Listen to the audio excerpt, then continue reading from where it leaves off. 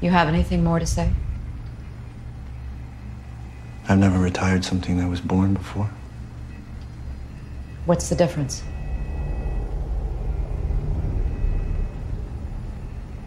To be born is to have a soul, I guess. Okay, retro go. Let's go.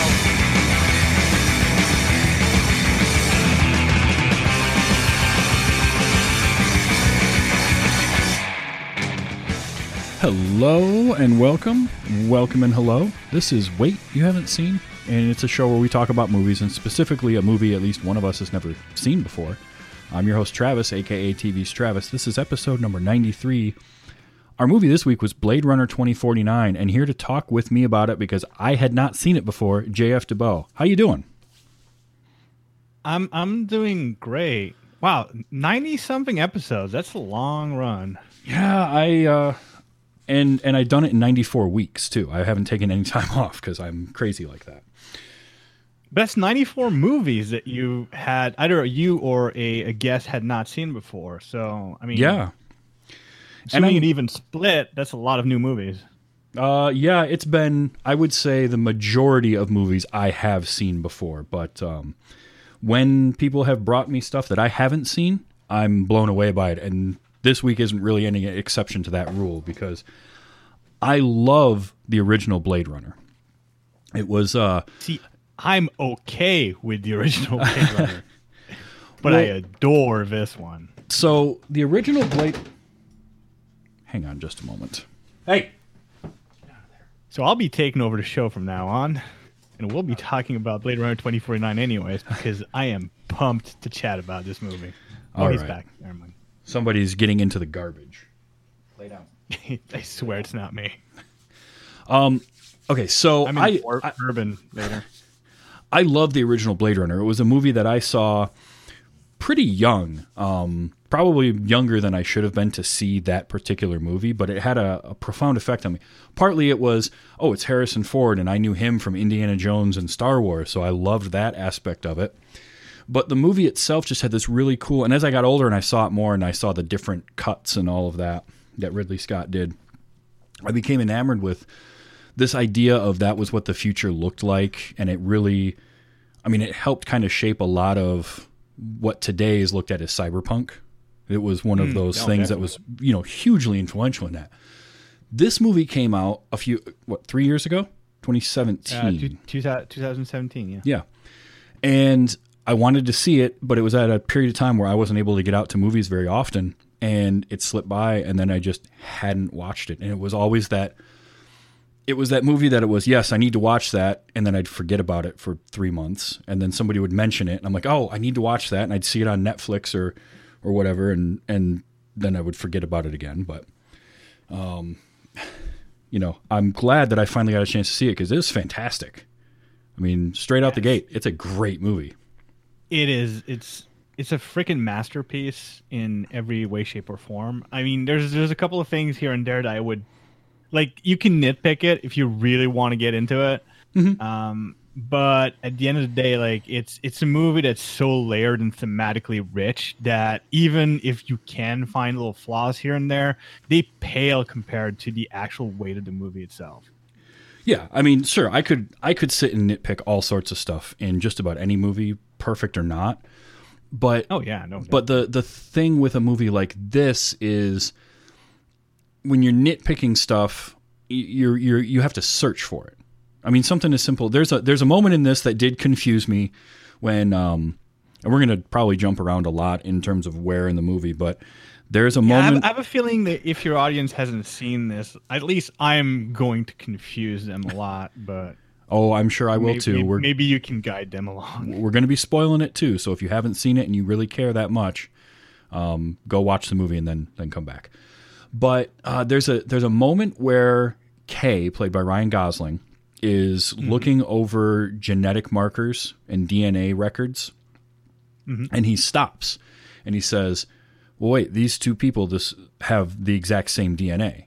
That's not possible. Now, do twins not, identical twins not exist in this universe, or is it because it was a boy and a girl that he's saying that? I think it might have been a boy and girl situation because of the whole like XY chromosome matchup. Because he is looking like at full genomes there. Yeah. So I feel like that would come up. So yeah, I suppose, but that one confused me a little bit. And then there were little nitpicks, but overall, this movie is so well done, and I really feel like Blade Runner is a tough one to do a sequel to for two reasons. One, because of how influential it was in like this style of storytelling, and taking that from the 50s, 60s, and 70s sci-fi and kind of bridging the gap into sort of more modern sci-fi writing. But also, there were 4 different versions of that movie that were released over the years. There's 4 different cuts to it, and 3 of the 4 are pretty similar. But, I just feel like that's a tough one to, we're going to make a sequel to this, and there was already 4 versions of it. So I feel that the answer that Villeneuve went with was to not tell, like, what is the continuation of this existing story, as in he chose to tell what is the story that comes after this one. Mm-hmm.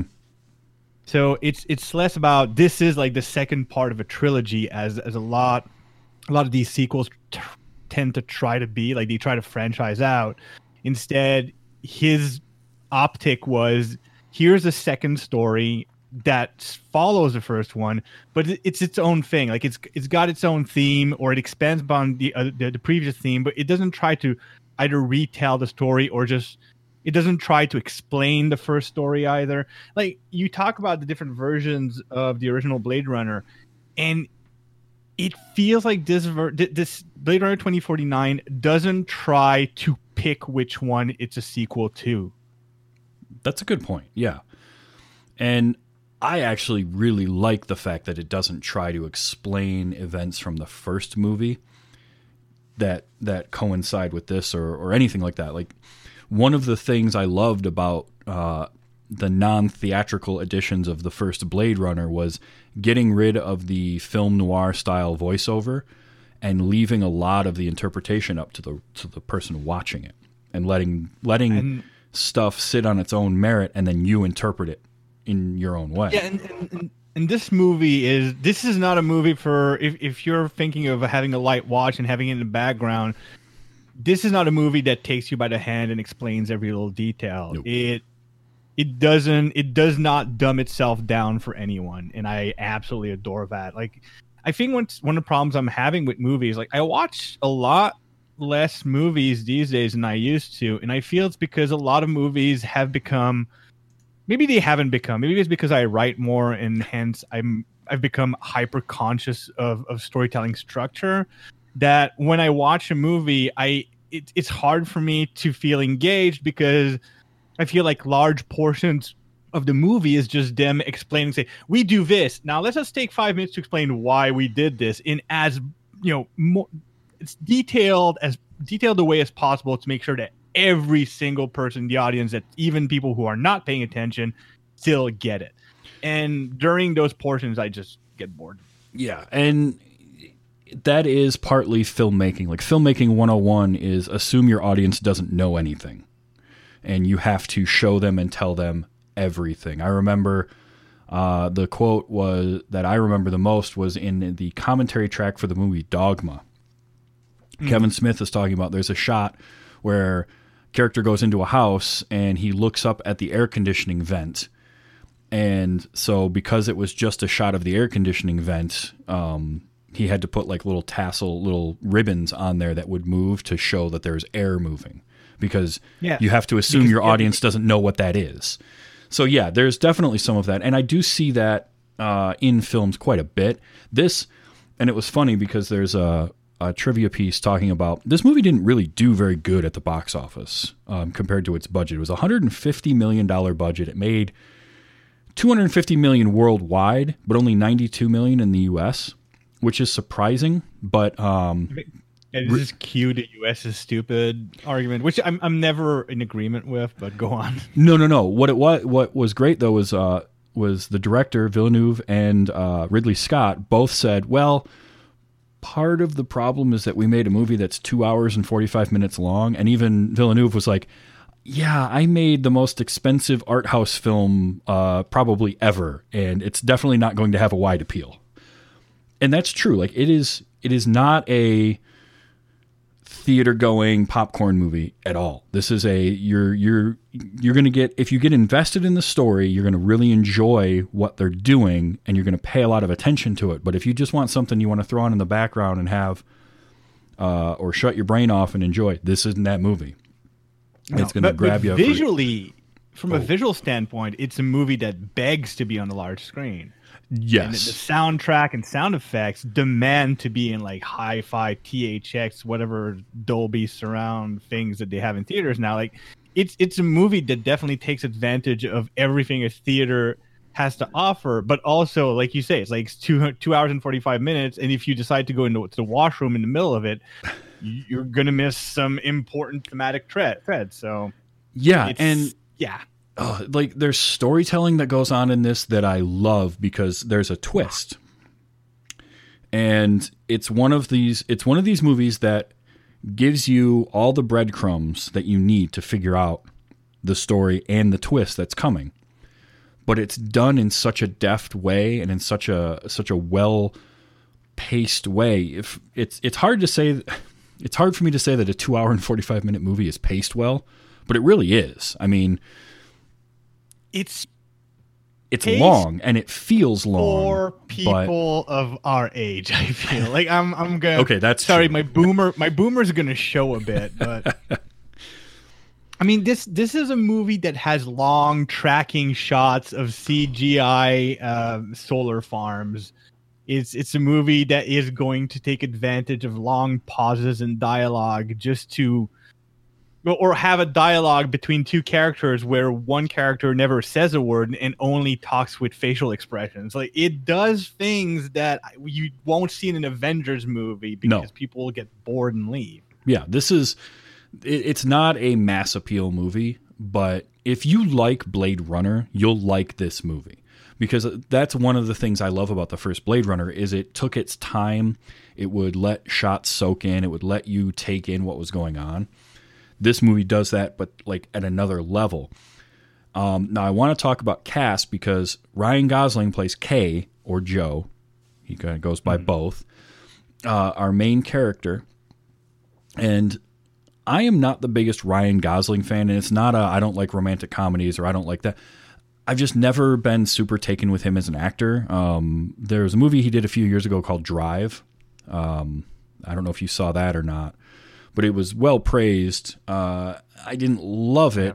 He plays a character who goes by the name Driver. He's never given a name throughout the whole movie, but he's very stoic in that as well. There, it felt really out of place because it was taking place in kind of a real world or hyper realized version of our world. This, it fit. And I think part of it, the reason his stoicism fit so well was they establish right away he's a replicant. And I liked him in this. I thought he was really good. He had to do a ton of acting with just his face and specifically his eyes and not a lot of dialogue. No, this movie will make me forgive a lot of past and future acting errors that Gosling might make. And I mean, let's just take a minute, like, because this is one and only time that I feel that the movie is heavy-handed in something is in laying out that replicants are not well liked. The sort of racism towards replicant is made obvious and almost too obvious during the scenes where Kay goes back to the LAPD and goes back to his apartment. Yeah, and that's the only time. That's the only time that you go, maybe they're laying this one on thick a bit. Maybe, but I kind of saw that as twofold. Number one, that was talked about in Blade Runner, but it wasn't seen as much. You didn't, because there weren't a ton of replicants running around, you didn't see that disdain for them, but they weren't looked at very highly. But the other part of it was they have to establish that. And I think had this come out within a couple of years of the first Blade Runner, and it was more of kind of your standard sequel type of deal where it's like, 2 to 5 years later they make this. You may not need to go as heavy-handed with that, but you've got a 35-year gap, so they have to try to establish that in their world. So that actually didn't bother me a whole lot. It doesn't bother me. It's just that compared to some of the other explanations that we see later in the movie that are laid in so much more subtly, I felt that this one stands out. And maybe, okay, it's like the 50th time I've seen this movie. It's only now that I'm sort of noticing it. But compared to how they've handled similar explanation and themes, this is the only one that I feel that they're really driving it, like they're shoving it down our throat very heavy. And I'm fine with it. It's still, it doesn't take away. It's still a lighter touch than a lot of other movies that try to do the same thing. Yeah. But compare, like, within the ensemble work, that's the one element I feel like, yeah, all right. Yeah, and they did a lot of things to make Kay seem like kind of a foot in both worlds, where, because they establish right away he's a replicant, but then there's certain actions he takes that don't feel like they're what a replicant would do, at least in my opinion, but very subtly. But then he'll have something like Joy, his his holographic girlfriend, and him not liking real girls, which. So I watched it twice. I watched it last night as just I'm going to sit back on the couch. I'm going to take this movie in, my first viewing ever. And that moment when he's sitting in that little food court eating and the girls come up to him and the one girl, Mariette, starts talking to him and says the line, "You don't like real girls." I took that as not liking humans as opposed to replicants. And then the second time I watched it earlier today, it felt more like she was commenting on his having a Joy program. Absolutely, because she hears like the booting chime. up noise, which is the one mystery. Like, there's a lot of little things like Nabokov and like White Fountain. Like, there's a lot of little thematic, poetic things. I don't know. I've looked it up. I need to look it up again. See someone cracked it. Why they're using Peter and the Wolf as the boot up, boot down sound for Joy? Yeah, I'm not sure. There's no way that's an accident, of course, because nothing freaking is in this movie. But I still don't know exactly. And maybe it's a Wallace thing. Maybe it's Wallace's sound, and that's like the sinister aspect of it. Is what's there. I don't know yet. And Joy was another character that was really interesting to me because I'm watching the movie and she's very much like the domesticated kind of housewife character with him. She's somewhere between a housewife and a dog in how she's initially presented. Yes. Like the way she's trying to look for what Kay wants to do, how to please him, is so dog-like. Like, oh, do you want to play with ball? Do you want to play fetch? Do you want to go for a walk? Do you want to watch a movie? Like, she's trying so many things until like he hits like on giving her this gift, which is very bizarre. But the way she's developed later, like it adds a layer to the entire story, and I'm sure we'll get into it. But when it talks about like the sort of quote unquote racism from humans to replicants, but then you see an example of that from replicants to holograms, and that's interesting. It was. And then so you've got this whole thing, and then they start to layer on stuff with her, and she starts to take on, like, she gets the little emitter deal so she can leave the apartment, and now there's this whole scene where she goes out on the rooftop in the rain, and I thought it was really interesting how like the rain started to interact. I don't know exactly how that was something in programming or what, but from what I understand is like the rain itself goes through her, but the moment the emitter picks up that she's being rained down, it creates holographic rain on her. Okay, all right. Well, it's basically an extremely responsive program. That makes sense. And she grows throughout kind of the movie, and you get more and more a sense that you get the sense that she really cares for Kay. And then after she is unceremoniously stomped out by one of the other replicants, we get the advertising version of Joy, who talks to Kay, and that threw me at first because it's when I realized, oh, okay, so some of the things that she's been saying are kind of baked into the program. The whole "what a day" or latching onto the name Joe, and all that. Plus the visual of that, where she's got pink skin and black eyes, and it's not Anna de Armas's voice, was weird. There was a lot of visual things that were both the intriguing question, and confusing, but it was that question of the first movie.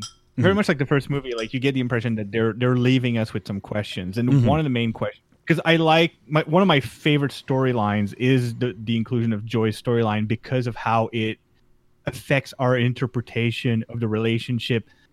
Basically, it creates. You originally have the relationship between these two sort of species of people, replicants and humans, but now you have another created creature, which are the holograms, and what their role in society is. And it creates this question of, did Joy expand beyond the original programming? What you see in that, like the shallow, empty version that you see in that advertisement, it contrasts with how Joy, like her last action, and that freaking broke me when I saw the movie in theater. That was rough. When she gets cracked, like when the emitter gets destroyed and she gets wiped out by Love, like her initial reaction isn't like self-preservation or anything like that. She just immediately wants to like let Kay know like that she loves him. Yep. Like, so the question is that programming? Is it because she evolved beyond the original programming? Like, yeah, that's the tricky one, because you have the added layer of she is a Wallace Corporation program, and that was how Love was tracking Kay earlier in the movie, was through the emitter's antenna. And again, that was another one where, as I'm watching it the second time, and I'm trying to, like, I didn't catch when he broke the antenna in the emitter as they were leaving the apartment. For whatever reason, my brain just didn't latch on to the fact that, oh, that's how she was tracking him. But then... And remember, it's Joy who tells him to do all these things. She's the one trying to protect him from Wallace Corporation. Yeah. It's very, very interesting, like, what her role is, because it does, like, at the beginning, it feels like she's, like, this dog-like companion, but the way she reacts to Rain is not to make Kay happy. No. Like, the way she's reacting to that independence is a very selfish enjoyment for her. Mm-hmm.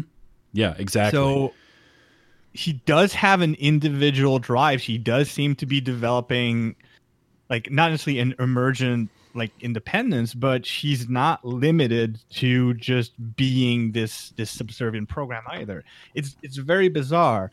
But then you have Mariette's reaction saying, like, I've been inside of you and there's not as much as you think. That was rough. Like, that was harsh.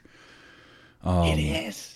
It's super rough. And it's the kind of thing, like, this whole your species is less than mine is exactly how humans treat replicants. Yep. And it makes you really, I think it's in there to make you think, like, all right, well, how we treat others, like, is it like is the playing field just like, say, I don't know, green versus yellow, or is there like more complexity to it? Yeah. Yep. Exactly. And before I forget about it, I have to touch on, there's the scene where Mariette is brought to the apartment by Joy to allow Joy to give Kay some, I guess, physical pleasure will be the way we'll phrase that. And that was another one of those moments where it was visually both stunning but so weird to watch.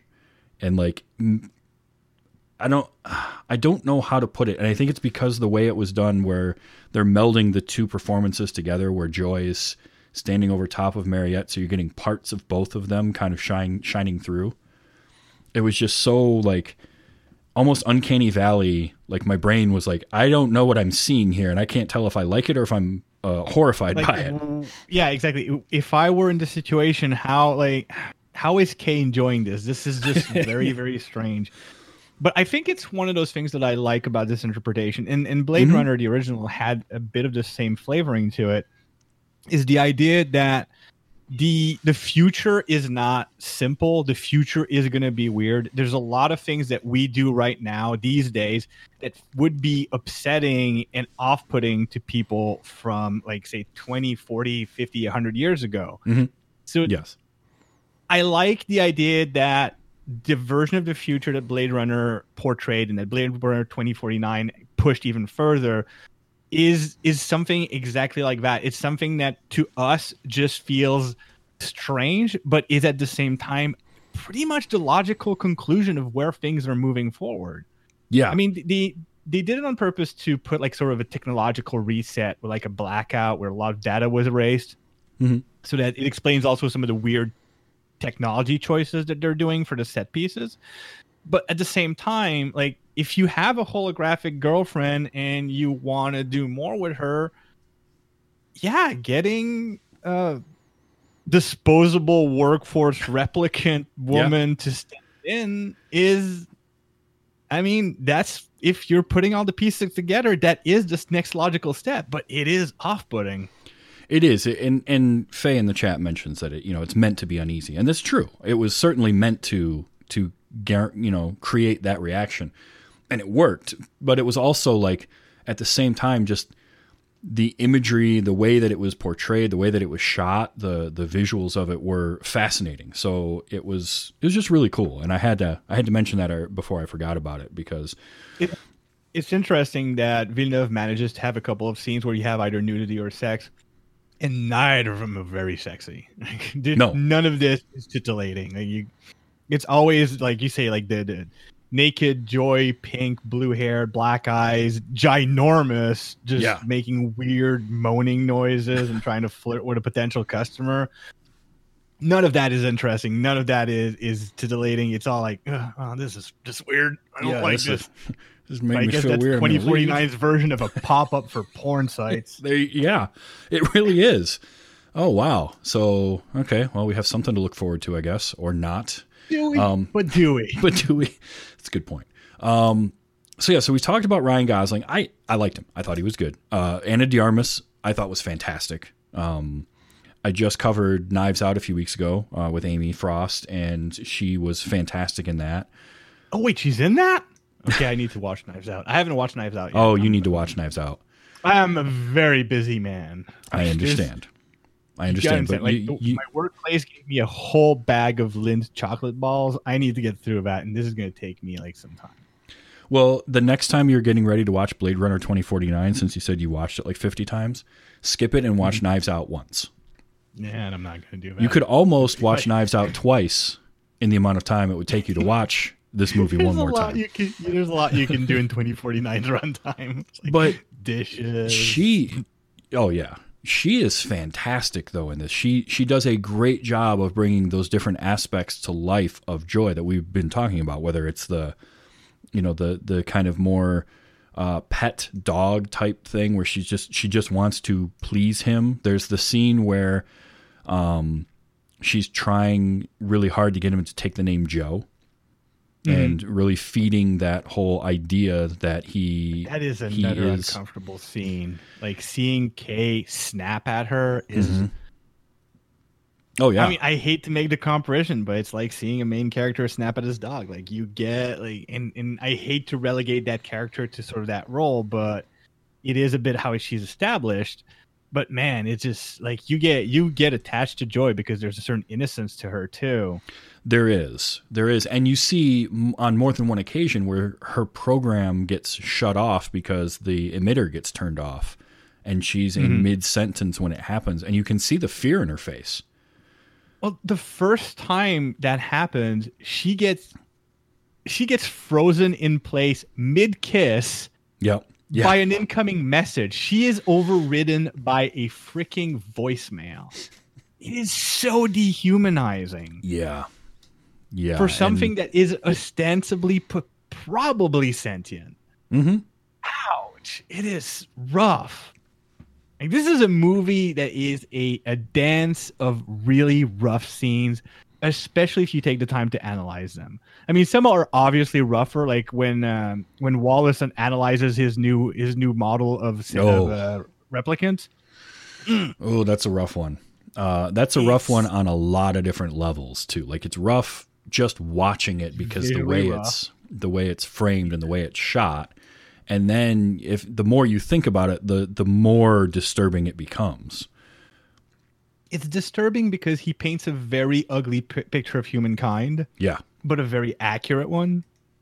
Also true. And he does it in this very weird, very strange, extremely megalomaniacal attitude. Like he clearly paints himself as God in this whole situation. Yeah. Yeah, so there's another one. So I mentioned that I'm not the biggest fan of Ryan Gosling, but I thought he was good in this.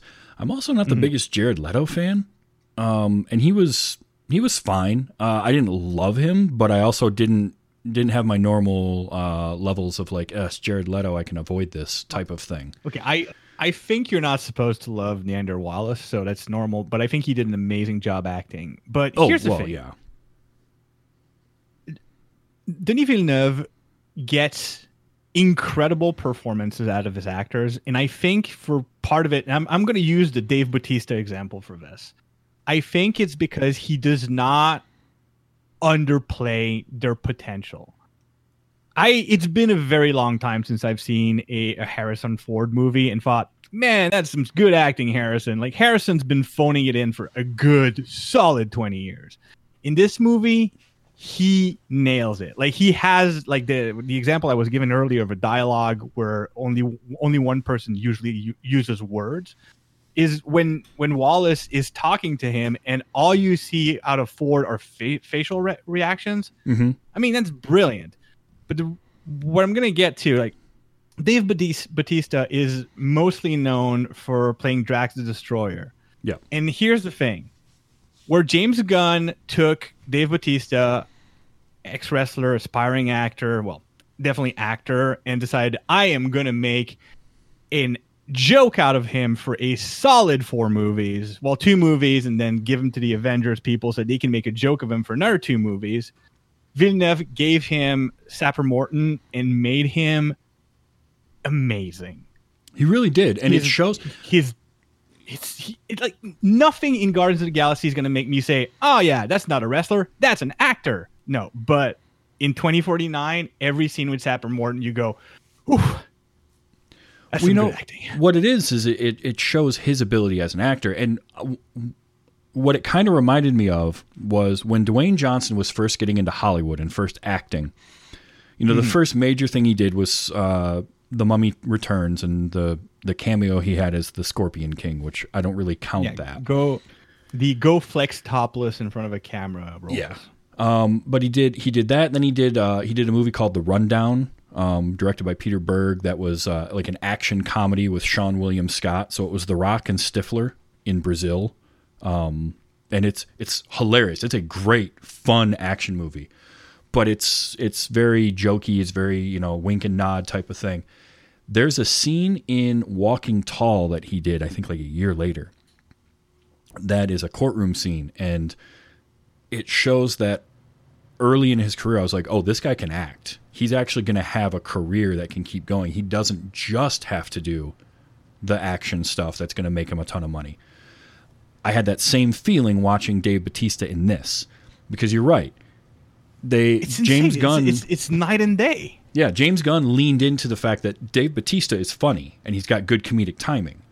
So they leaned into that for Drax, and this. I'm not taking anything away from Guardians of the Galaxy. Like Guardians of the Galaxy 1 is superb, super fun. The Guardians of the Galaxy 2, written drunk clearly, but like, so I'm not saying that he's misusing it, but I mean, he's not pulling much of the acting out of Dave Bautista. Right. No, and Villeneuve did. Bautista's got one scene in this movie, and it's phenomenal. And I have a cool little story about this too. So maybe you knew this, but probably not. I'm ignorant. According to the documentary Dangerous Days, which was the making of Blade Runner, came out in like 2007, and I remember watching this.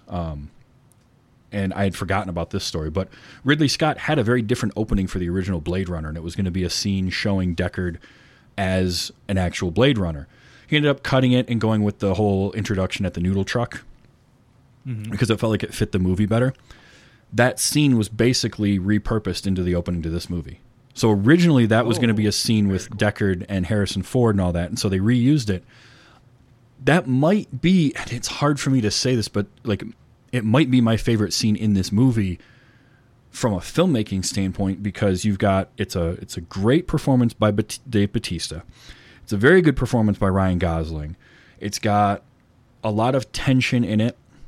And then on top of that, the sound design in that scene is amazing. Like, they're in this little house, and I got this sense that Dave Bautista, that Sapper Morton weighs like 800 pounds with the way he moves around and the sound of his footfalls as he would move.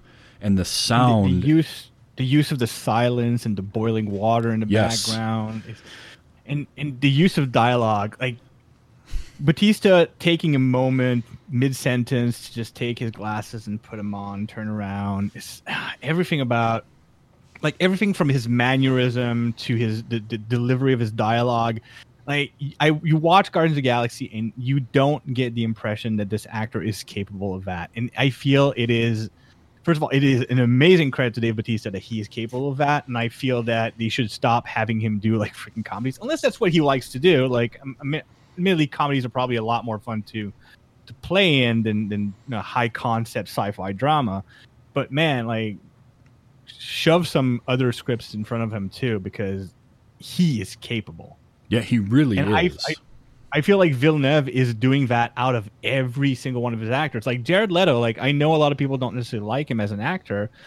I was introduced to Jared Leto mostly in Blade Runner 2049. So I started, he's good. Yeah. So I've barely ever seen him suck. And I don't dislike Leto's ability. His acting ability is great, but he's one of those method actors that goes beyond being a method actor.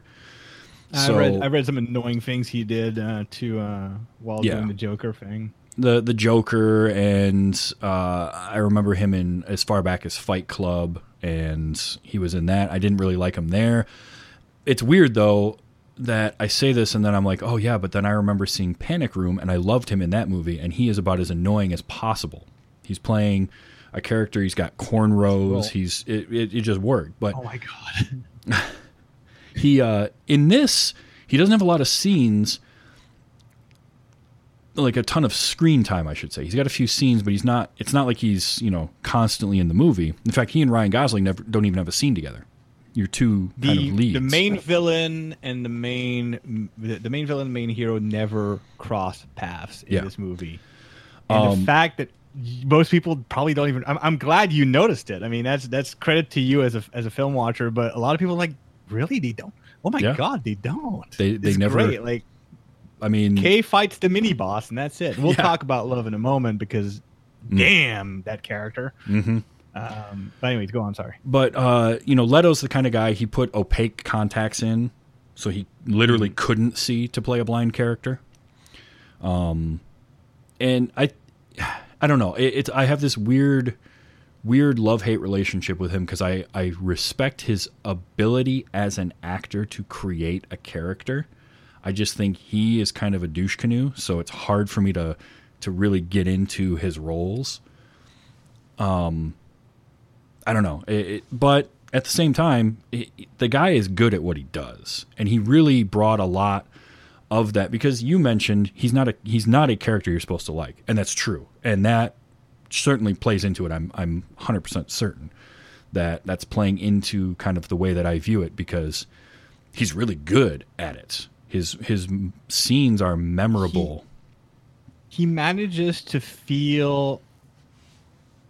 He creates this very interesting space where he is both extremely alien in his mannerism. Like, he doesn't feel very human. Like, he whatever you imagine the elite mega rich to, like, their ivory tower syndrome to be, he impersonates that. Mm-hmm. But at the same time, in a way, he is like the verbal ambassador for humanity in how he talks about things and how he talks about his plans. And the funny thing is, like, the kind of like weird sort of subtle twist of the knife is that in his inhumanity, he does want the same thing the replicant rebels want, just in a different way. Yeah, that's true. And there's all sorts of great subtext and subtle things going on, like the fact that the Wallace Corporation really flaunts their money in their building, if you notice, because everything is made out of wood and it's like natural sunlight and water and all of this stuff that just nobody else has any of that. So it's really flaunting that, and I think that plays into it. The room that he spends all his time in is crazy. That with the floating floor going out to the little platform that he sits on all the time, like it's just, there was all these nice little touches to it, and yeah, I didn't think about the fact, though. You're right. He wants the same thing for the replicants they want. They're just going about it in two different directions. So and they want, like, Wallace wants it because he wants a disposable workforce, because he's got this dream for humanity to just absolutely spread across the galaxy. Yeah. And it does feel like he has this kind of bizarre love for replicants while still considering them little more than objects. Like, there's a complexity to him. Meanwhile, the replicants themselves, they just want to be free. Like, they want to be their own separate independent species. Yeah. Maybe not even independent, but they do want that freedom, and they see the possibility of reproduction and not being fabricated as like an important step in that direction. And it's weird how having the same goal still puts them at odds, because the same goal is not necessarily the same result. Yes. Yeah, they have a similar goal with different outcomes that they're hoping for. And these are little subtleties that I said that when I'm talking about, like, this movie not going out of its way to explain every little subtlety, this is what I'm talking about. This is the kind of stuff that you pick up after watching it once or twice. Yeah, and they have little things like the idea of a soul. There's the moment where, and I played it at the top of the show, where Kay says, I've never retired something that was born before. And he's like, well, being born means you have a soul. And what I didn't play was the end of that scene as he's leaving the office, and his, is it Joshi? Madam tells him, well, you've done well so far. And he's like, what? Without having a soul. First of all, that line from her is such a dismissive line. And it's just such a harsh thing to say. It is the perfect line, because admittedly, like, there's a whole sort of pastiche, if you will. Not pastiche, it's not the right word, but there's this whole kind of thematic of racial tension. Like the fact when Kay goes to the Wallace office and meets Love for the first time, and she introduces herself with a name, he says, "Oh, he named you. Yeah, you must be special. Yeah, you must be special." And the whole idea, like, there's this dichotomy between these two. Like, Love was named by Wallace. Kay eventually gets named by Joy and has to decide to accept that name. But the idea of them having, like, basically having a serial number, their quote unquote slave name, and then having another name, it's like, this is very, like, these are parallels to, like, to North American slavery, obviously. So it makes it very, like, first of all, it makes Joy's character that much more interesting and weird. And we can go into, I don't know how much time you've got, but I can talk about Love for a while. Yeah. So there's this whole aspect of it too. Yeah. And then on top of that, the look on Kay's face when Madam tells him he doesn't have a soul is... But that's the thing. You can see, this is where was going for. Sorry, I lost my thread. No, it's fine. She was going for a compliment, and instead it's an insult. Yes, exactly. She thinks she's complimenting him. Yeah. And you're doing good for slave labor. Like, for a subhuman, you're doing great. Yes, exactly. Nice backhanded compliment, and you just see the look on his face, and it, without a single line of dialogue, the way Gosling can portray all that hurt and then walk out and go back to doing his job anyway.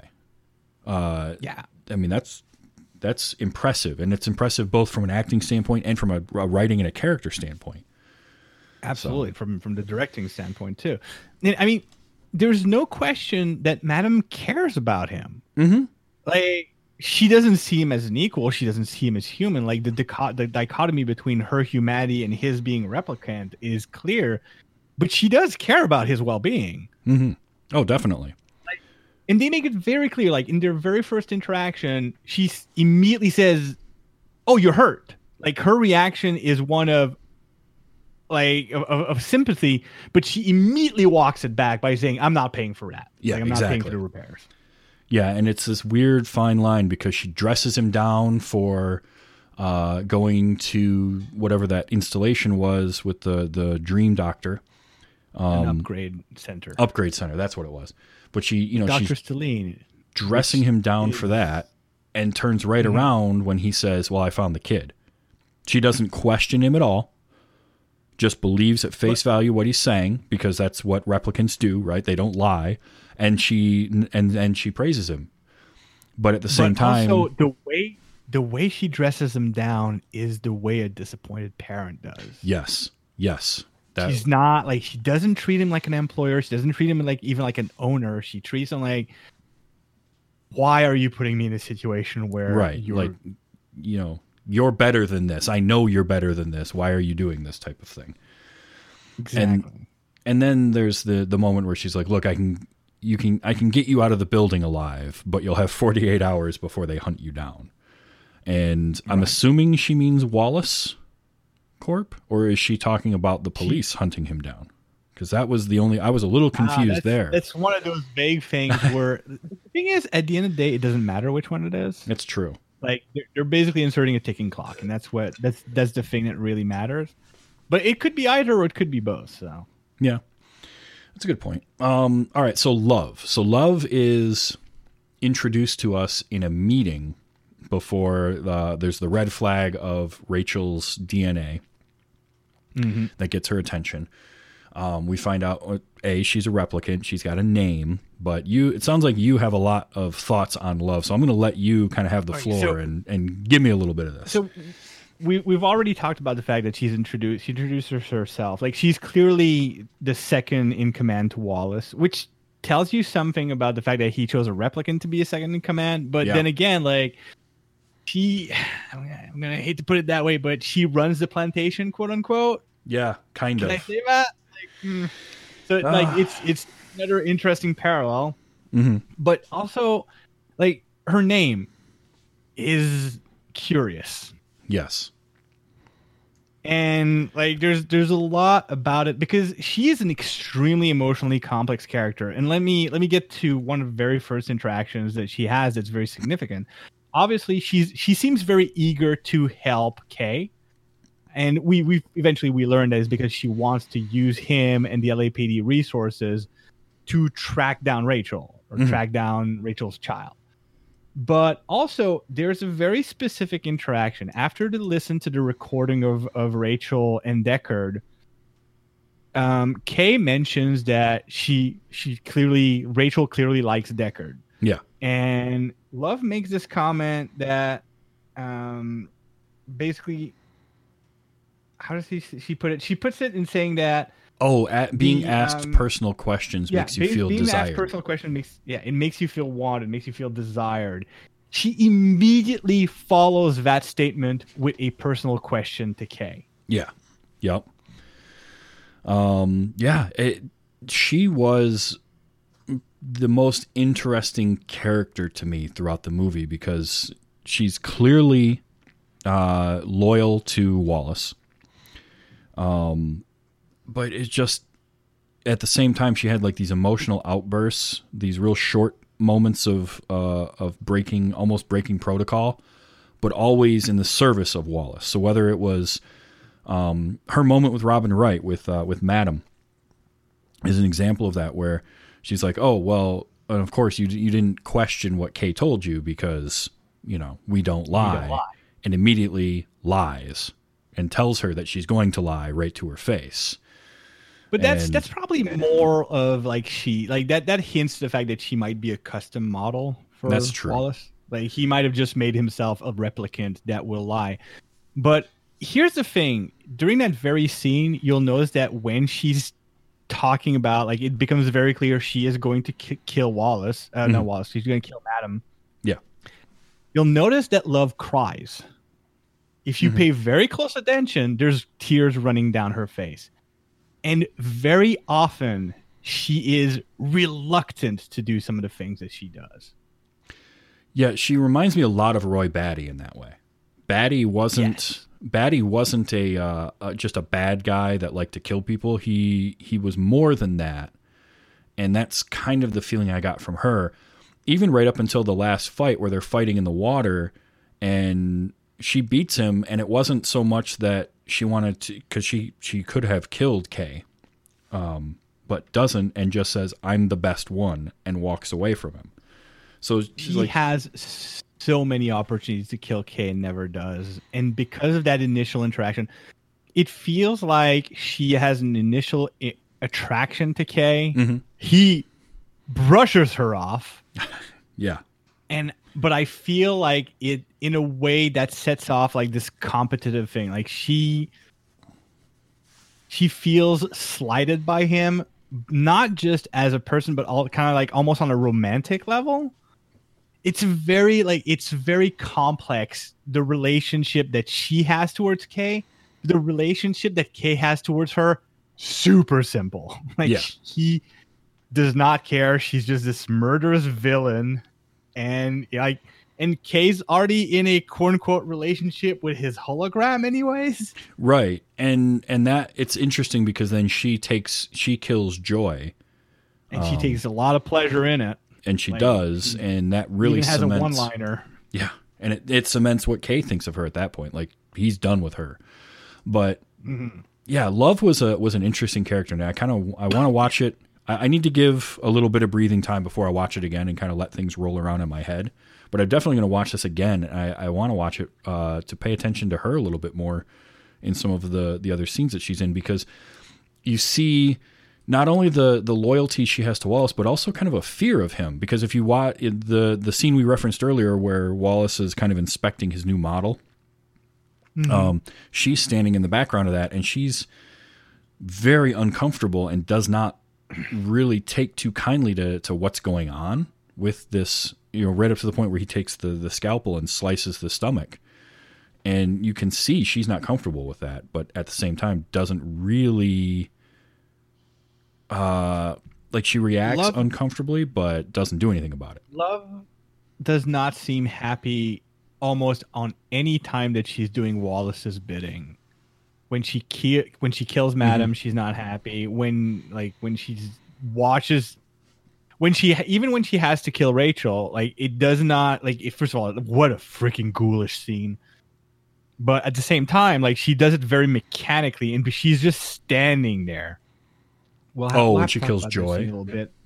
Yeah, not Joy. When she kills Joy, that's the thing. You can see that whenever she's when she kills Joy, when she's besting Kay, it feels like it's more her personal satisfaction that comes out of it.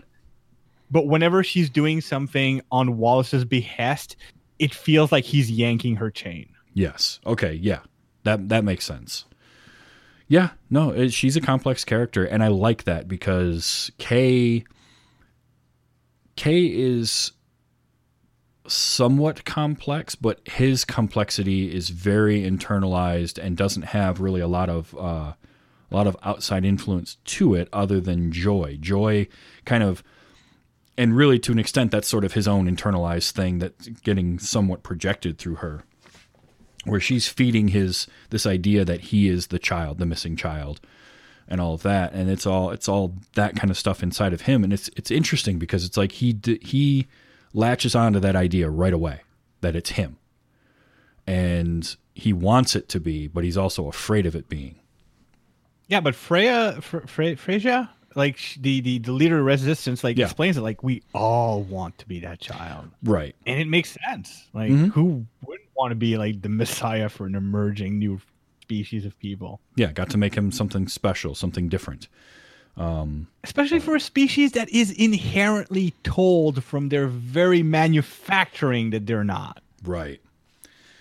That's true. So it was interesting to see kind of the other side of that coin, which is somebody who has sort of that free will and yet is still being controlled and manipulated. Because really, Love could kill Wallace at any point. There's not a whole lot he could probably do to stop it. Yeah, you might have a safe word. I don't know. Nah. Kill switch or something. But yeah, I mean, A you're right. directive 4, yeah. The thing is, they could have made Love into a very one-dimensional. Like, they didn't have to give her that amount of depth, but they did. And oh my god, the actress who plays her nails it. Absolutely. Like, there's so much that is done right with Love. First of all, the fact that Love is able to beat the crap out of Kay at certain points. Like, one of the things that's been like kind of like getting in my craw about modern movies is like I have nothing against the idea of like women being able to beat the crap out of guys. Like, I know it's fairly possible, it's completely possible. There's no problem about it. But it's the way it's portrayed in movies is as if they somehow have a singularity giving them weight that they don't have. Meanwhile, Love's combat, whenever she's fighting Kay, is hyper realistic. She uses mostly her legs. She never does any move that's unrealistic, like doing a weird, sexy crotch thigh grab or anything. Like, it's always very realistic, and her hits land in a realistic way, and I freaking love that. Yeah, and I love to be able to see a character, like a female character, beat the shit out of a dude and not having it look like choreography. I mean, it is, but it feels real. Yeah. Go on. Sorry, I'm not cut you off. No, and that's one of the cool things, because the replicants, obviously, they have enhanced strength, and that's both mentioned in the opening crawl and then, again, shorthanded. It's made very clear when like the door to the archive gets stuck, like Love just pulls them open. Yeah. So, and that's the kind of filmmaking shorthand that I appreciate, where you can just show that and like, okay, I know quite a bit about this character already. Like, she's not to be messed with. So, yeah, this movie was great. You want a little detail about Love that adds this interesting question about her personality? Yeah, of course I do. Detail, because I mean, we have a picture, like we all see she's always dressed very, very nice, like always to the tit. Like she's very well put together, etc. So if you take the time to carefully look at the scene where the bombardment scene, where after Kay crash lands and all these sort of scavengers are attacking him, and then there's this horrible bombardment that kind of helps him out, that Love's coordinating. And she's doing this placidly as she's getting her nails done. Right. If you pay very close attention to her nails as she's getting them done, you'll notice that what she's getting painted on are animated holographic cartoon cows. Really? How does that figure in the character, I ask of you? I'm going to have to think about that because... And by the way, I only noticed this on this viewing, my probably 50th. Well, then it's very subtle, because I had no idea. I knew she was getting her nails done, and whatever was being done was super ornate, but now I'm going to have to go back and look at that. Well, that's the thing. Like my first viewing was, oh, this is super ornate. My second viewing was, oh, this is holographic and moving. And then on like this viewing, I'm like, I paid close attention. Like, these are cartoon cows. Why does Love have cartoon cows on her fancy nails? That is interesting. It's the best because it, again, like, who is this person when she's not having her chain yanked by Wallace? Yeah. No, I love that. Oh, you know what I didn't mention? And this, I liked this cameo, but I also felt like I wanted a different version of this cameo, and that was Edward James Olmos as Gaff. So I like bringing him back because it's Gaff, even though if you really want to get, technical, I'll push my glasses up on my nose, and actually in the novelization that came out of the sequel to this, Gaff dies. Because I think the novel opens up with their police chief coming back from the funeral or something. But whatever. I liked having Gaff show up for a moment, but I feel like he should have still been using city speak. That was because there were other characters using it and they were subtitling it, and it was such a prominent part of his character in the first movie that I kind of would have liked that as opposed to just it being Edward James Olmos. I agree with you, but here's the thing, like they were building already a very layered dialogue there that I understand. Yeah, that's very true. Why maybe because he uses the term like retired in a much more we understand kind of way instead of a how Blade Runners retire things. Yeah, like, I guess. I understand why they may have like pulled back from using city speak. Sure. I did like though that the whole time he's just fiddling with something and then you see it and it's an origami sheep and he sets it down on the table. That was cool. Yeah, I mean if you're going to bring back Gaff for a few seconds, you might as well. He might as well make something. Did you notice the shadow that comes off of the wooden horse in the scene where Mariette gets up and it's sitting on the little side table? And it's like the aftermath and she's getting up and putting her clothes back on. The light is coming in through the window and it's casting a shadow that looks like a unicorn. Yes, I did notice. Okay. That. Because I mean, you don't go into Blade Runner 2049 without looking for unicorns. This is true, but I didn't notice it the first time. I noticed it that second watch. So, to be honest, I probably noticed it like on my 4th, 5th, 10th watch. Like I know I didn't see it like when I was in theater. There's a ton. I went to theaters and I didn't expect much. Like I went in there going, sequel to Blade Runner 20, Blade Runner, which was originally a movie I saw at like 3 a.m. half drunk when I was a teen. Like I did not think much of the original Blade Runner, but That's I fair. saw this one. I went, man, this movie's just changed my life. Well, and so we talked a little bit about the visuals of this, but a couple of things I really liked was one. Roger Deakins is the director of photography for this. And I just was talking about him last week with Fargo and all his work with the Coen brothers. And this was the movie that finally won him a damn Oscar, which he should have won years and years before that because the man is amazing. But his work in working with Villeneuve is just, I mean, this movie looks unreal. It's so visually stunning. It is a beautiful movie in so many ways. It's one of those where it's like every frame in this movie could be made into a still and framed and put on a wall. Like every frame is a piece of art. And I love any kind of photography people who can basically they take what is essentially a dystopia and make it beautiful. That is, I mean, that's my jam. Like a lot of what I try to do in horror in general as a writer is try to loop back beauty into horror and horror into beauty. Like the idea of terrible beauty and beautiful terror is kind of like where I want to go with my writing. So anybody that can do that visually by taking things that are not meant to be stunning, beautiful, and enthralling and make them that way. Wow. Oh yeah. I mean, a barren desert wasteland of Las Vegas and the approach to Las Vegas, and it looked fantastic. Like it was just so. Have you noticed? Like so well one of the things I noticed in this viewing is one of the very first scenes after you see an eye, and after that it fades into just this absolute field of solar farms. Yes. So clearly they are farming just a massive amount of solar energy. Then you have a scene with Sapper Morton and all the stuff at the farm, and then Case coming back into LA, and we are flying around these residential areas, and we see almost zero light. Yeah. Yeah, it's interesting how they play with light and color in this too, because everything in the city is dark, except for like the bright neon. And then you get outside of the city and everything's just real bleak colors.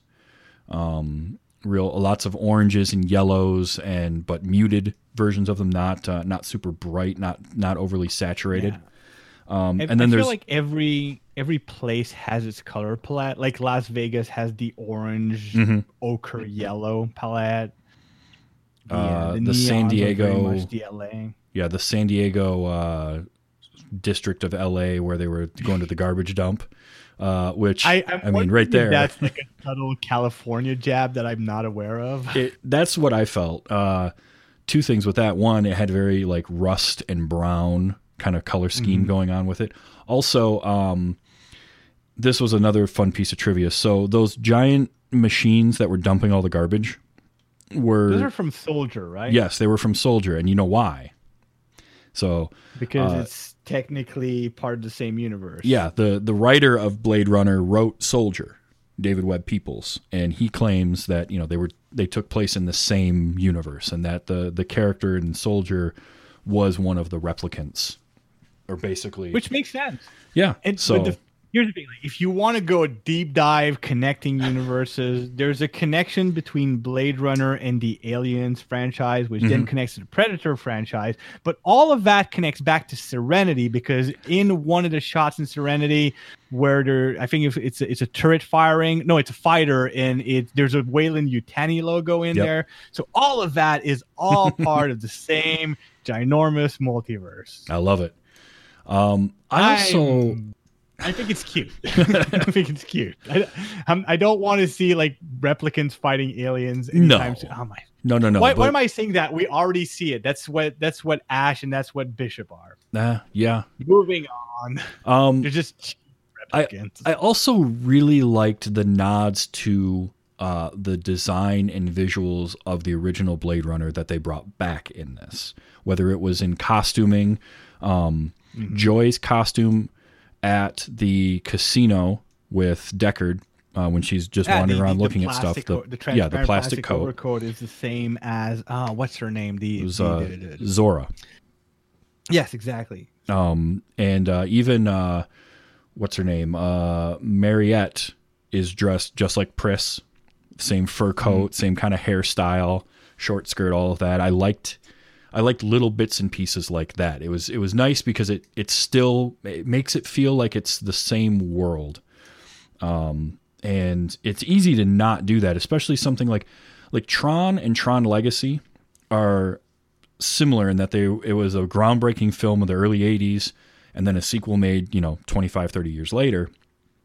And those two movies are very visually different because of how much technology has changed in the 30 years between them, but they managed to, have that same DNA and have that same feel, and they did the same with this. But Travis, how many people would you kill to have Disney reskin the original Tron with Tron Legacy graphics? Because I would stand atop a mountain of corpses for that to happen. I would like to see that because, oh boy, would that be pretty cool. Because, man, right? Tron Legacy's visuals are just out of this world. Man, a lot of people will absolutely kick Tron Legacy straight into their it's RAM. But I love that movie. Anyways, sorry. Yeah. We can talk about Tron Legacy another time. It's also one of my favorite movies, so all the wrong reasons. It was just nice to see that they really attached to that same visual. Even the way that Los Angeles looks. The only thing they didn't have were the giant exhaust vent fires that the first movie has. I didn't see those, but they didn't need them. I feel that this movie paints a more optimistic picture of the approach humanity has to the environment. Like, it feels like between Blade Runner and Blade Runner 2049, there's been a sort of flip. Because the very first scene they show us is these huge solar farms. They've clearly moved on. Like, they're doing what we should be doing right now. Mm-hmm. By the way, those solar farms are real. That wasn't really? CG. That's somewhere in Spain. Damn, because that is a lot of solar farms. Yeah.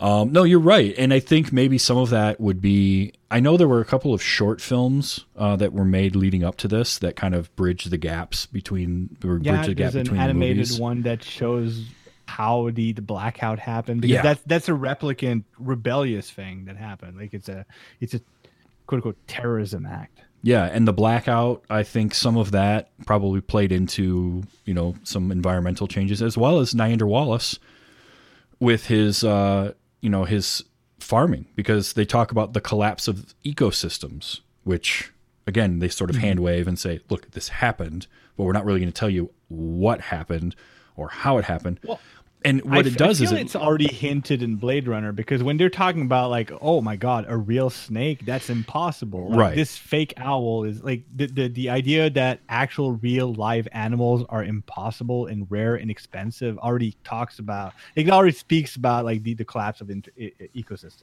Even wood. I mean, in this movie, when the guy is like, oh, this is made out of real wood, dude, you're rich.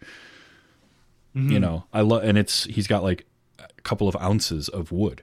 I like that. And what I liked about it too is it gives you more questions to ask and more things you want to learn about this world. And hopefully more stories maybe that can be set in it, whether they're novelizations or comic books, or if they do another movie or who knows what. But it makes the world feel more real and more lived in when you have things like that. It's something that I feel that certain universes, like the Star Wars universe, is doing the opposite. Like a lot of the MCU things are doing the opposite, where they're creating a smaller world by not allowing hints of a larger scope.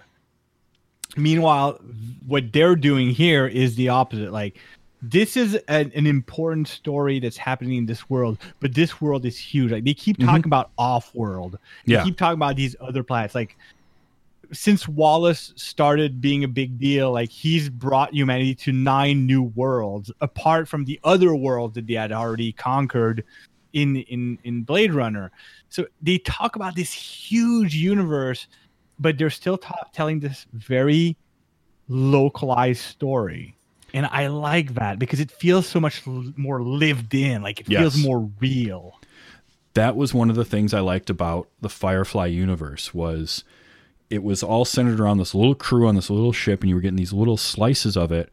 But that world, that galaxy, whatever it was, felt more lived in, because you had things like pop culture icons, like Jane wearing a T-shirt that has a cartoon character on it that isn't, anything that we would recognize. So they have their own pop culture. Or they had in Serenity, they had the ad that played for the Odie bar or whatever it was. Like, it's things like that set that world apart, or set Blade Runner apart from something like a Star Trek or a Star Wars that has this more kind of antiseptic feel to it. Like Star Wars, there's the Empire, and then there's Star Wars everyone else. Feel huge. It should. Star Wars, like the original trilogy, makes it feel bigger because every movie takes you kind of a bit to a new place, introduces a new character. Like even in Return of the Jedi, like they go back to Tatooine, but they show you a side of Tatooine you didn't know about. Like, oh, here's the mafia of Tatooine, and here's these whole new characters and a whole new species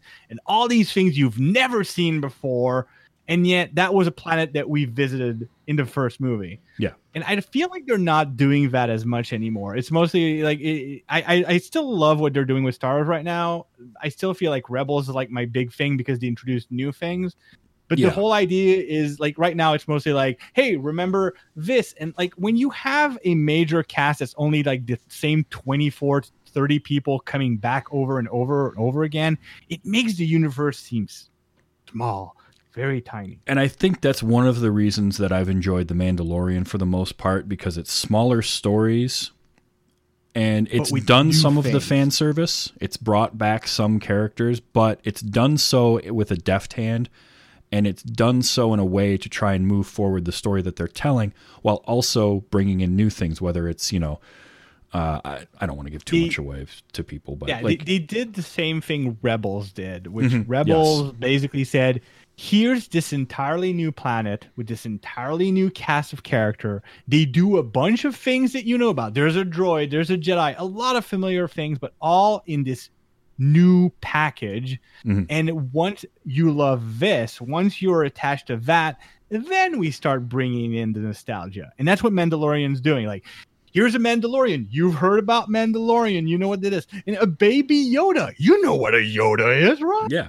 So, like, here's all these things you know about, but in this new package. And now that we have this first season done, here's second season, and we're pulling in the nostalgia. Like, they're basically doing the same thing. And I am 100% behind them doing this kind of thing. But that's Star Wars. We'll talk about this on another show if you invite me. I will say this though. Back 2049. Icarus in the chat saying, "Can someone please tell me what's so wrong with fan service?" I don't have a problem with fan service. I shouldn't have said it in kind of a pejorative way. I think gratuitous fan service or overdone clumsy fan service is bad. Yeah. But like fan service on its head, give people what they want. They want to see this thing. Go ahead and give it to them, but make it work for what you're doing. Don't just shoehorn it in because it's fan service. And that's something that I think Mandalorian and Dave Filoni does a very good job of doing exactly that, where it's not clumsy feeling. George Lucas, I feel like, just put stuff in there because he's like, well, wouldn't this be kind of cool? And we'll just do this. And it felt clumsy. So, like George Lucas, I mean, he had some cool toys he wanted to play with. I feel it's mostly J.J. Abrams that I love a lot of the stuff he's done. And you know what? This is a completely different discussion. I want to go back to 2049. No, it is. You're right. We still have two major characters that we haven't touched on, and we need to freaking talk about. All right. Well, go ahead and kick that off with one of them. Well, first of all, I want to go back to one little detail. This is complete aside. This is a capsule independent from the rest of our conversation. But have you noticed that the heavy use of Russian in this movie? A movie that was released in 2017. Yeah, well, and it was interesting because I mentioned City Speak, and there was a lot of that, whether it was people speaking Hungarian, people speaking, the one prostitute girl that comes up to Kay speaks Finnish when she calls him a Blade Runner. So, yeah, but I did notice there was some Russian. I think a lot of the stuff on Sapper Morton's farm was all in Russian, wasn't it? Yeah, a lot of there's a lot of Cyrillic painted on walls here and there. The very first foreign language we hear is Russian on the radio when Kay's flying in. Yes, that's what it was. It's I don't think it's a deliberate choice. I just think it's very ironic that in 2017 that's the language that we see the most used after English in the United States. That's pretty good. Well done, Denis. Bravo. I don't. Denis Villeneuve. Yeah, I know I'm going to pronounce it wrong. That's just what I do. I am. Look. Denis and I come from the same province essentially, and the fact that for some reason, and this is so typical of Quebec, how we feel this weird level of shame as anybody that finds successes in Quebec culture is sort of viewed as dreaming beyond his means, and I hate that. It's so weird. Like, Denis Villeneuve is an amazing freaking artistic genius. Most people will agree to that, and yet how are we not here in Quebec just nonstop talking about him is bizarre. Well, okay, so listen to these four. I'm going to give you 5 movie titles: Enemy, Sicario, Arrival, Blade Runner 2049, and Dune. Now, Dune hasn't come out yet, but that's 5 movies in a row from him. That's incredible. Like, that is really impressive run of movies there. No, the dude, like, one of the things I've said very, very early on in my writing career is like when Life Engineered was first published, that's a book I wrote. It's science fiction and it's robots. But when Life Engineered got published, one of the first thoughts I was, and I'm not the kind of guy who thinks about like, oh, who would I cast for which character? Like, I had 2 thoughts about this book. I wanted, like, if ever it got made into a movie, I wanted the soundtrack to be made in a collaboration between Glitch Mob and Lindsay Sterling. And I wanted Denis Villeneuve to direct it. All right. Because, damn it, he's very good at it. He really is. He is the kind of director that will pull subtext out of things that makes a movie or whatever project you're working on so much deeper. Mm-hmm. That's why I'm so excited to watch his take on Dune. I cannot wait for that. I don't care that it's been pushed back.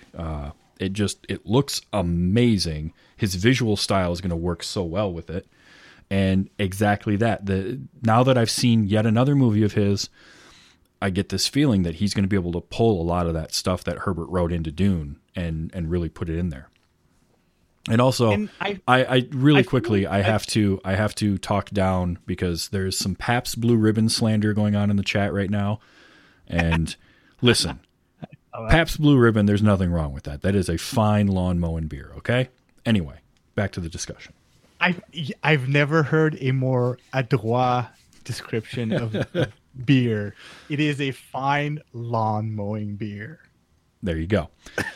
No, I love that because you're not trying to elevate it to anything more than what it is, but you're giving it the credit it's due. Mm-hmm. And I agree. Phelan, 100% agreement. I also think all beers are yucky. I have a friend who's tried to make me like beer. I cannot. Like, there's something about beer itself that I don't like. I am very jealous. Here in Quebec, beer is essentially the second most easily accessible thing after water. So not liking beer is a tremendous detriment to my lifestyle. But I so understand. let's talk about Deckard. Yeah. So we kind of have to, don't we? So Harrison Ford. So this was the third character that Harrison Ford revisited from past movies because he did an Indiana Jones 4, not good. He came back as Han Solo in Episode 7, and I didn't dislike his Han Solo, but he also was partially mailing that in. But it was a character he didn't really care to go back to. No, I mean, like the ad copy for this should have been like Harrison Ford is Harrison Ford as Han Solo. Like he plays a grumpy version of Harrison Ford that just happens to be wearing Han Solo clothes. Yeah. Well, I mean that's who he is now. But this one, I guess, fine. From what I read, he was involved in the project before Villeneuve was. He was already on board with coming back as Deckard, and he's great. I wish I had known going into it that he didn't show up in the movie until an hour and 45 minutes in, because I kept waiting. But that's only because I want more of him on screen. I just, I'm selfish that way. No, I am like, as much as I'm a huge fan of Harrison Ford's work when he was younger, like anything past The Fugitive is just bored Harrison Ford, like with a gun to his head, wishing he could be piloting World War II planes instead of doing whatever he's doing. Like it feels, I don't feel like he's being unprofessional. I just feels like he seems obligated to be there. But for this role, I don't like. Here's the thing, I don't see Harrison Ford. No, I see an old Rick Deckard. Yeah, I see an old Rick Deckard. Meanwhile, anything else like Han Solo, I see Harrison Ford wearing a Han Solo mask and just absolutely freaking indulging everybody wearing makeup and weird alien costumes, just going, ugh, fine. All right, fine. You're going to pay me. I'll do it. I would much rather be crashing World War II Spitfires onto golf courses than doing this. I just want to get high and fly planes. All right, leave me alone. Exactly. Listen, he's earned it. I'm always weirded out when actors who have hundreds of millions of dollars to their name are still freaking acting. If they like it, I get it. Like, if you're The Rock, you clearly seem to be enjoying the acting process. So, at it, man. Absolutely. Mm-hmm. But if you're just acting, sitting on like $20 million and you're still acting and you clearly hate every minute of it, no, just pull a Sean Connery and retire. It's fine. Yeah. There's plenty of people take your place. You're not unique. It's good. Go that route. Don't go the Bruce Willis route. Because Bruce Willis... You managed to pull out the absolute perfect example of that kind of asshole actor. Because here's the thing, like, even when Harrison Ford is phoning it in a little bit and he's coming back and he's doing Indiana Jones, he's at least the effort. Yeah, he's putting in some effort and he's enjoyable to watch on screen. I'll tell you what, I like Bruce Willis in a role that he enjoys being in. If you go back and you watch him in early Die Hard, or you watch him in even Death Becomes Her or something like that, when he wants to be there, he's great, but there's so often where he doesn't want to be there, and it's awful. And I hate that. I just don't like that. Like, it's one, I will never begrudge an actor for taking money for a role. I've said that many times over. But if you don't want to be there, just don't be there. You can find something else to do. No, absolutely. And the thing is, like, Bruce Willis, especially in recent, like, since Die Hard 3, I guess, whatever, like, it feels like every time a scene ends, you can almost hear the director say cut and Bruce Willis chew out someone, like, just yell at someone random. And, like, this is how the scene ends. Like, you miss the entire next actual scene in the movie because you're imagining Bruce Willis being an asshole to a grip or a gaffer or whatever. Well, if you ever want to hear a story about that, listen to Kevin Smith. Listen to Kevin Smith talk about making Cop Out with Bruce Willis. I have heard Kevin Smith. Oh, and, like, it's heartbreaking for him to get to work with this actor who he had idolized, and he loved his work, and then he finally gets a chance to work with him, and he said it was just soul crushing. Like it made him want to quit making movies, and it almost did. Like, he stopped making movies for such a long time because of that. So I've listened to Smodcast. I've heard that story at 5 times.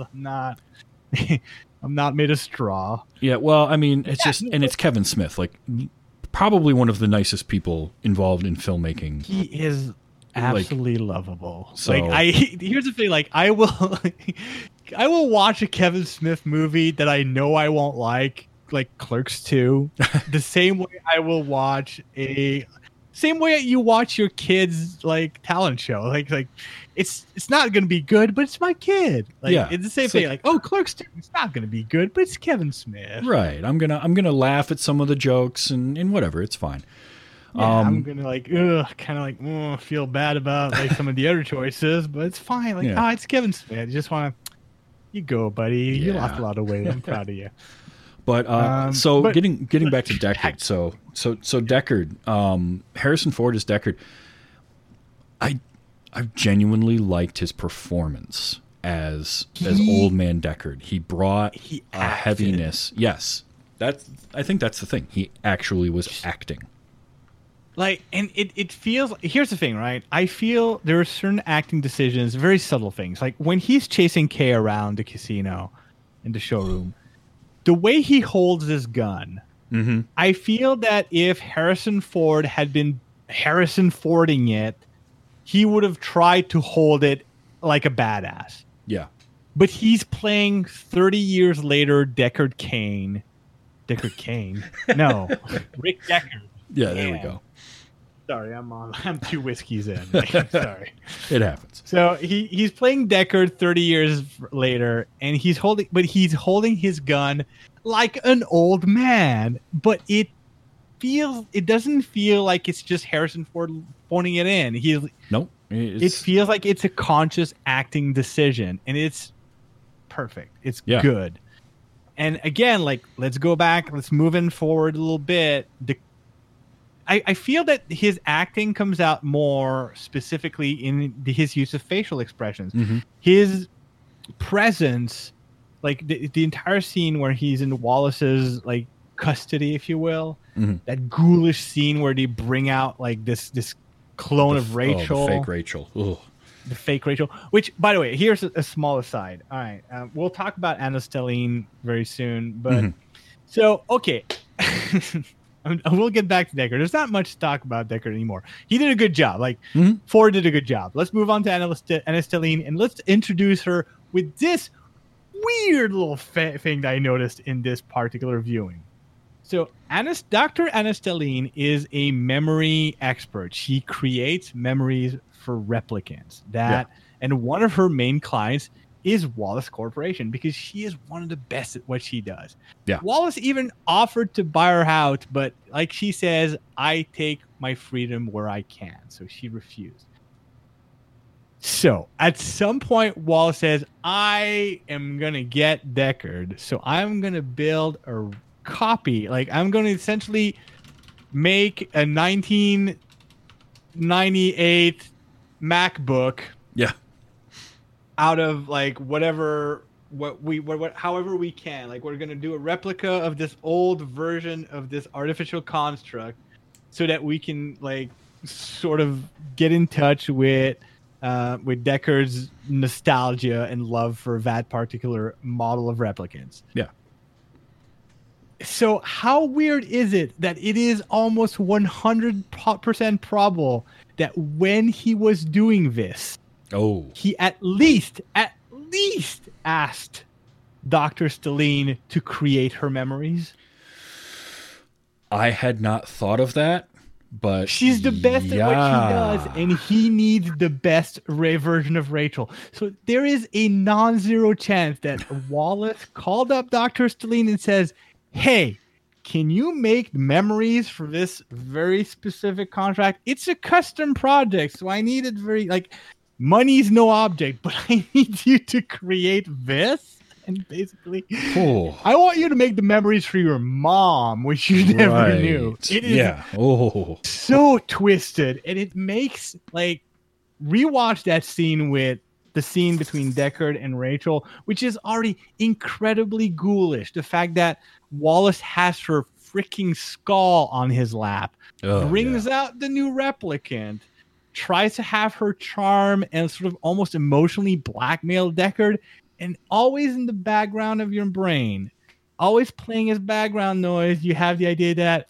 yeah, he might have tried to, and maybe even successfully contracted Rachel's daughter to create the memories for that replicant. I had that immediately gets shot in the head. Yeah, and that, like, harsh movie. Not only is the whole scene ghoulish, and then that's the outcome of it. When she doesn't do what he wants, it's just shoot her in the head right there. Which highlights that as much as he keeps talking about replicants as angels, he still sees them as extremely disposable. Yes. And that is, in storytelling terms, the way all of that is highlighted and painted onto the canvas of film is beautiful. Mm-hmm. It really is. This is the kind of thing that makes Villeneuve kind of a genius. And in a way, like, if you want to, like, go into, like, one of the visual storytelling things that I only picked up at this time, and I feel like I'm stupid. Like, I'm not a film student, so obviously I don't pick up on certain very clear things. But at the very end, Anna Stelline she's standing under holographic snow in her memory creating chamber. Mm-hmm. She's not working on any specific memory. She seems to be just enjoying it to enjoy it. And it's sort of a mirror of the snow that's falling outside. It's falling onto Kay as he's dying. Yeah. Sorry, Joe at this point as he's dying. So it's like kind of a rhyming, poetic thing going on. But when you think about the fact that Anna Stelline is, like, she's immunocompromised, she cannot leave the room that she's in, or if she does, like, I'm assuming there's a whole process. And when you look at it, knowing that she is probably amongst all the characters, all the elements in this movie, the only thing that is beautiful and pure, she's essentially in a snow globe. Yeah. And that's the kind of visual storytelling that Villeneuve does. Is just, like, so good. Now, here's a question for you, though. Do you think she actually is immunocompromised, or that was the story that was told to her enough as a child to keep her there so that she would be safe? Because I've waffled on that. Yeah, because Deckard mentions, he taught them how to erase the tracks, how to mess everything up to keep her safe. It's entirely possible, and I like that, because it's sort of the whole, is Deckard a replicant, yes or no type of thing from the first movie, where it's ambiguous enough that you don't know. It's entirely possible that she does have that, based on the fact that she's one of a kind. She's a born replicant. Here's where I come off with it. Sure. So I've waffled back and forth on that particular question ever since I've seen the first movie, and I've landed on the fact, for boring scientific reasons, that if she is this weird mutant, like, she is the first offspring of an artificial being and a human being, that she would have a genetic condition that means that she's immunocompromised is probably very logical. So that. Yeah. Also, the thing is, thematically it very much fits because it puts her in this situation that is very tragic. And every character in Blade Runner has to deal with tragedy. So having her not necessarily be immunocompromised, not being in that situation would remove that from her. And I feel that would pull her out of the tone of this Blade Runner story. But I don't know, because So I at the think same it's good. time, I think that it still would be tragic for her because she's stuck in this place. She can't leave. Believes Yeah, until that, Deckard says, no, you're not really immunocompromised. well, You can but leave," here's and the then thing, she though. was He happily was leaving. gone by the time any of that came about, so he might not actually know. I think is kind of where I'm coming down on it. I mean, and I feel that there's also another tragedy in the thing that if she is immunocompromised, that means like she can't like be the Eve to a new race of replicant. Yeah, that's a Or good it makes point. it very difficult. And that's like this added tragedy to the whole revolution thing. Yeah. Because Okay. that's the thing, like we went into a lot of detail, but let's bring it back to one of broader themes. So the whole idea is that in this whole story is about how you have this group like Deckard and Rachel, Sapper Morton, Martine, like all these people want to both protect this child, but also they're looking forward to this idea that she's going to usher in this new era for replicants. Then you have Wallace, who is trying to usher in a new era for replicants as a more plentiful source of slavery. Yeah. And finally, you have Madam's side, which is, no, we need to keep this wall up and make sure that the difference between humans and replicants is never forgotten, because otherwise, as she puts it, it breaks the world. Yeah. But the end story, the decision that Kay makes, is one that is so important, because like the whole question of Blade Runner and Blade Runner 2049 is always a question of what is humanity. Mm-hmm. And Kay answers that question in the most beautifully subtle way. And to him, humanity is being able to reunite a father and and his child. Yeah. It is more important than the revolution. It's more important than Wallace. It's more important than his very existence. The idea that it is like what makes us human, what makes us more human than human, is being able to reconnect, like bring back this human connection between a human and his half replicant child, I guess. Yeah. No, That's the beauty. Yeah, I like that. And you're right. That is a great theme, and it's a great execution of that kind of stuff, because again, it's done very subtly.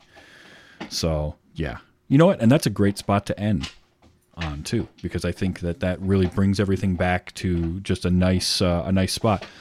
This movie was fantastic. If you haven't seen it yet, do yourself a favor and seek it out. Watch it. You're gonna be sitting down for a little while, but it's 100% worth it. I'm glad that somehow in our conversations over the last few weeks, this movie came up, because I'm really glad to have gotten to see it and then talk about it. This has been a great conversation. Oh, and I could go on. Like, I mean, unfortunately, I've just gone through like a lot of alcohol and water and drinks, so I need to go to the washroom at some point. So I probably, you're right. It is a good point to end, both biologically and thematically. Yes. Which is good, because this is a movie about biology and thematics. So, but like, if ever you want to get into it, even like if you want to talk about this film longer, like I am super into it. Like this. Oh, I'd be into that. I saw this movie and it immediately jumped to the top of my favorite movies of all time. It is. Yeah, it's beautiful. It's really good. I it's hard for me to say yet it's hit that mark, but it's definitely one that is going to merit rewatching.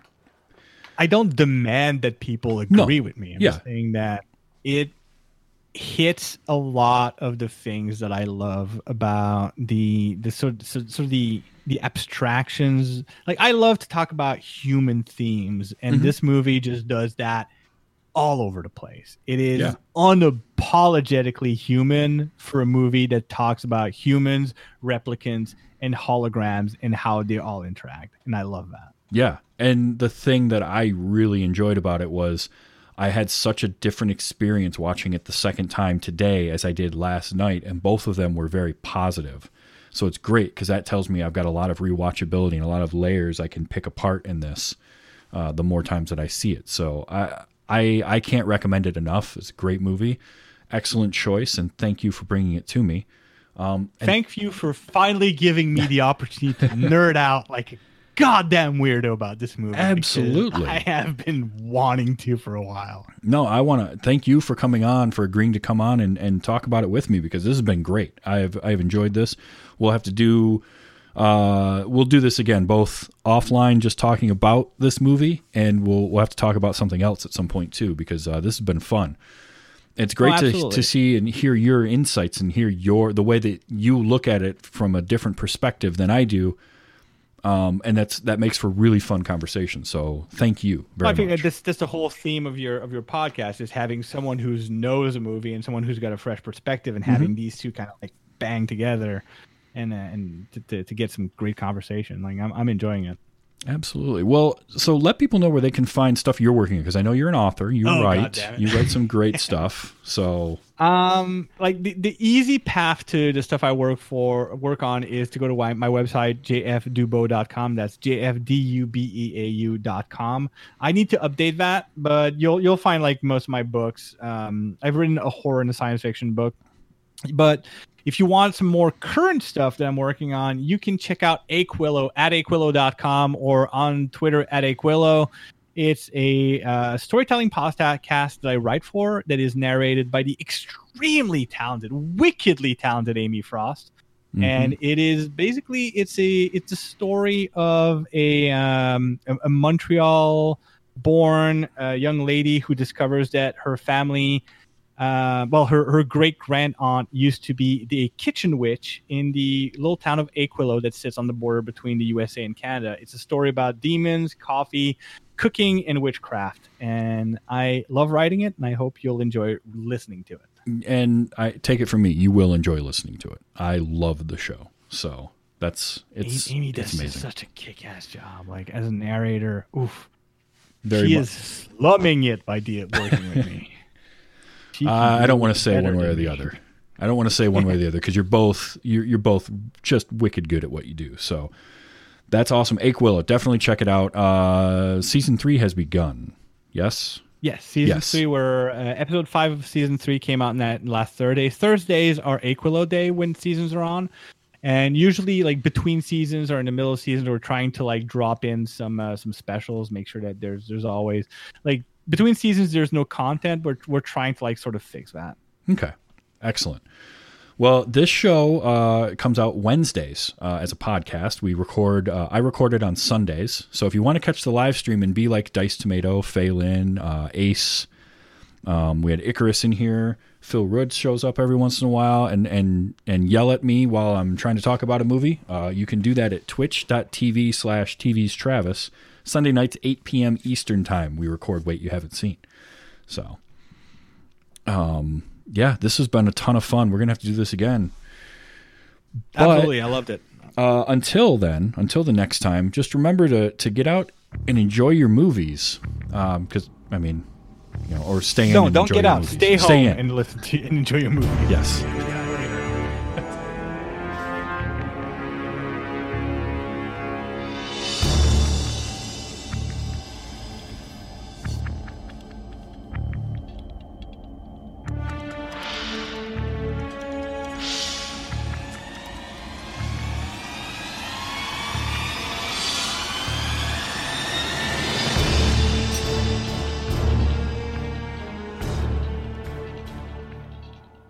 We could keep it this, or we could get a drink. Diamond Club hopes you have enjoyed this program.